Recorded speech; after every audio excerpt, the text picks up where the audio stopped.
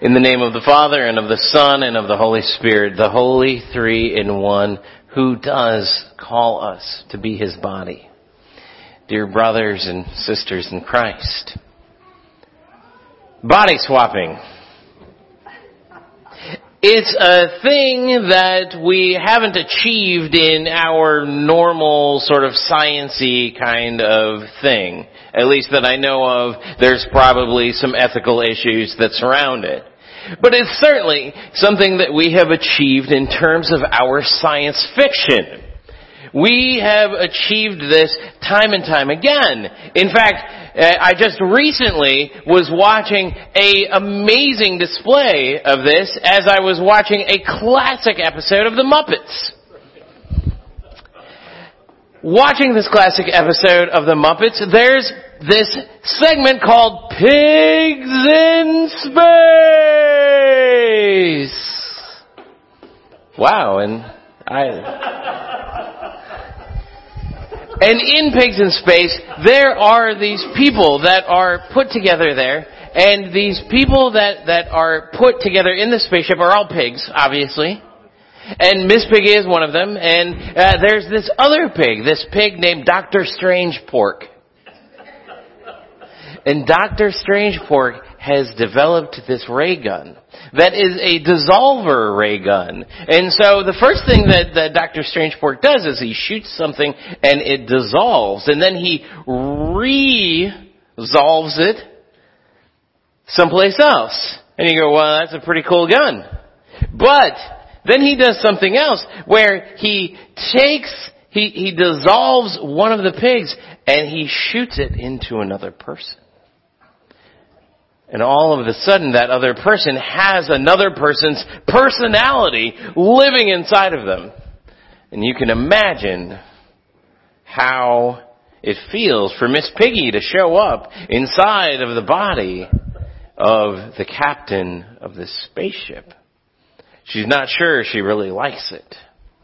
And I think that's probably where we would be if we were sort of dissolved and reappeared inside somebody else's body.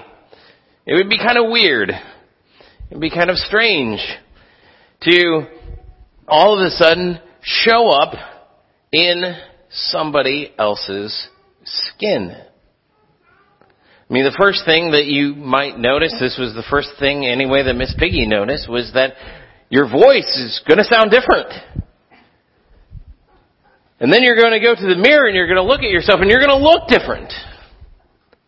And you're not going to look like yourself and you're not going to sound like yourself. And all of a sudden you're going to have this sort of cognitive dissonance that appears inside your soul, and you go, I don't know that I actually like this. But then, depending on whose body you're in, maybe you do like it. Maybe you traded up. Maybe you are in a body that you start going, well, this isn't so bad.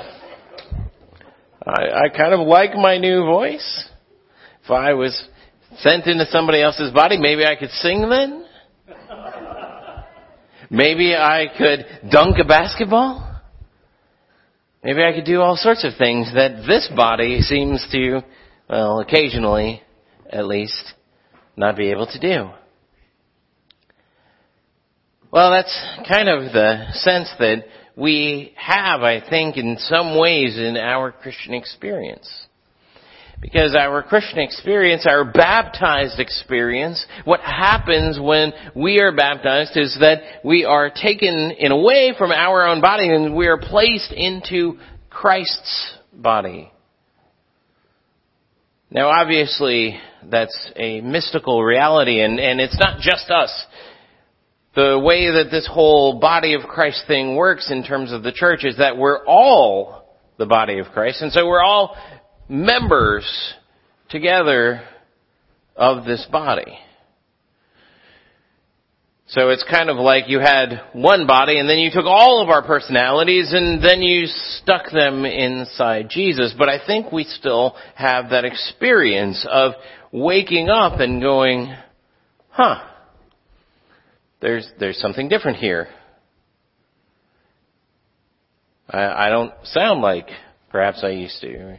Maybe the Holy Spirit is doing something in my life where things just aren't really the same as what they were before. And then I think we specifically get into that sense when we get sort of transported back to our own sinful bodies, and we start taking a look at ourselves again, and we start going, oh, there's something different again. I'm sinning. This is no fun. I'm finding the failures and the frailties of what it means to be a human being. And that's where we pick up with our friends in Isaiah. What's happening in that reading from Isaiah, which is right kind of at the end of the book, is that the people in the book, Isaiah, speaking on behalf of the nation, they're running into problems. They're running into the sense of what it means to be sinful. They've had this experience of being God's Israel, of being God's people, but God's body, God's way of dealing with the rest of humanity around them. But they've been pushing that identity away from them for so long that now it's like they don't even notice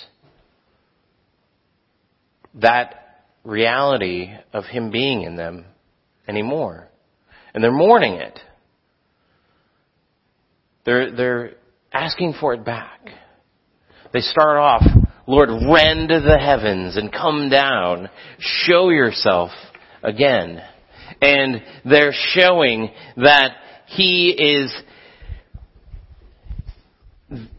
that they want Him to be present again. That they want Him to be there in a way that they used to have. In a way where the rest of the nations around them understood that these were God's people, and that's what they're asking for. They're asking, Lord, oh, that you would rend the heavens and come down, that the mountains might quake at your presence as when fire kindles brushwood and fires begins water to boil. Make known your name to your adversaries, and that the nations might tremble at your presence. They're looking back to days when they knew that that was the reality for them. And in a lot of ways, that's the narrative that we're hearing in Christianity today. We're hearing this from all sorts of people. Lord, won't you make the church great again?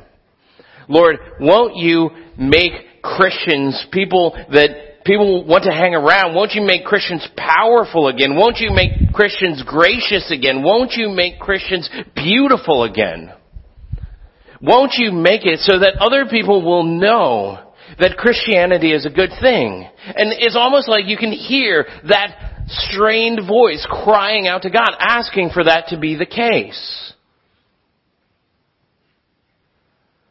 As we cry out, Lord, won't you just rend the heavens and come down? It says, when you did awesome things that we did not look for, you came down the mountain and the mountains quaked at your presence. And we think about those experiences that we've had of God. We think about those experiences that we know are so meaningful to us. And we're just asking, well, couldn't you do that for other people? Couldn't that be the case for them? Why do I have to be the only one who knows that you're so great, Lord? Is a question that seems to be repeated over and over again. As I look on social media, as I look on blogs and reports and other things like that. But then it gets down to this thing about what it is to really be the church. And at the end it says, but now, O Lord, you are our Father. This interesting sort of thing that the people of Israel say, that Isaiah says, now, O Lord, you are our Father. And at some level you have to go, well, no. God the Father is Father to somebody, but it's not necessarily me. I have a father, his name is Walt. His name is not Yahweh. His name is Walt. And so how can I call God my Father? So there's a little bit, again, of that cognitive dissonance of, well, can I really do that? Can I really call God Father? And the answer is yes. And why is the answer yes? Well, the answer is yes because Jesus came and He took humanity into Himself. He came and He became us. So that us, can cry out to God and say, you're our Father.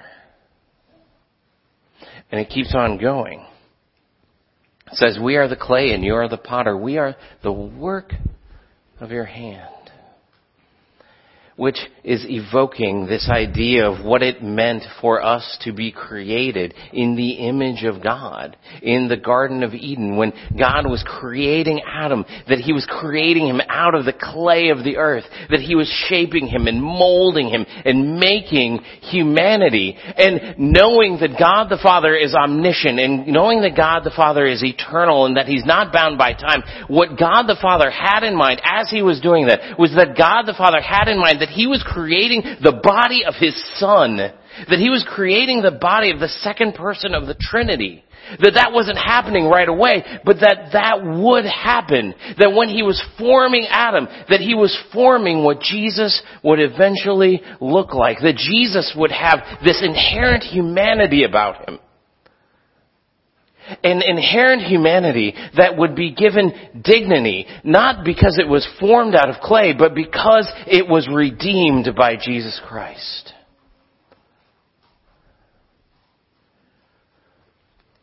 And it goes on. Be not so terribly angry, O Lord, and remember not iniquity forever. Behold, please look, we are all your people. The thing that gives us the ability to cry out to God. The thing that gives us the ability to pray like we will later. The thing that gives us the ability to actually take the body and blood of our Lord Jesus Christ into our own human, frail bodies. Is that we are God's people. That we are the people that have been formed by God's hand. And what that means for us is that we, in a mystical reality, are Jesus. That we are His body. Now, none of us is Jesus by ourselves. Don't get me wrong. You're all going to sin. None of you are going to die on the cross for everybody else's sins.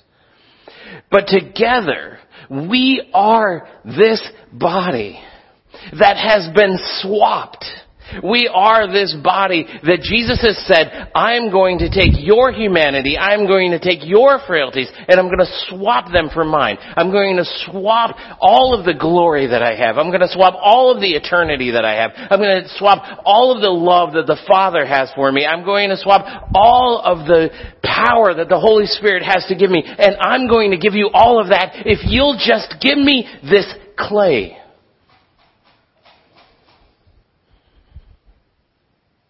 And that's what it means for us to be the church. Is that we're loved by God so much that we're included into Him in this amazing way. That we are made His own. That we are given roles. As Jesus said in the gospel reading, that He gives us roles. As He goes away, He says, each person to their own roles. And some of us are doorkeepers. And gives us this identity and this function and this sense of relationship with one another that means that we're all together in this crazy experience. What it means to have our personalities ripped from us, but not harmed,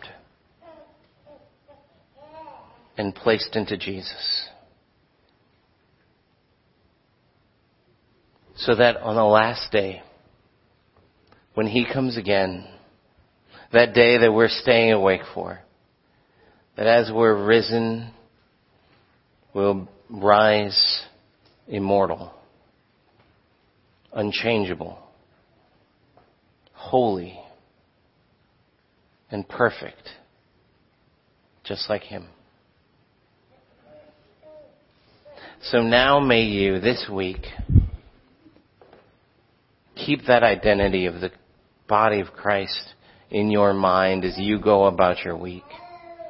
And may you, as you wake up in the morning and you look at your body and you look at your fingernails and you look at your hair and you look at your skin, may you see that and may you say, that has been claimed by a God who loves me so much He made me His own. Amen.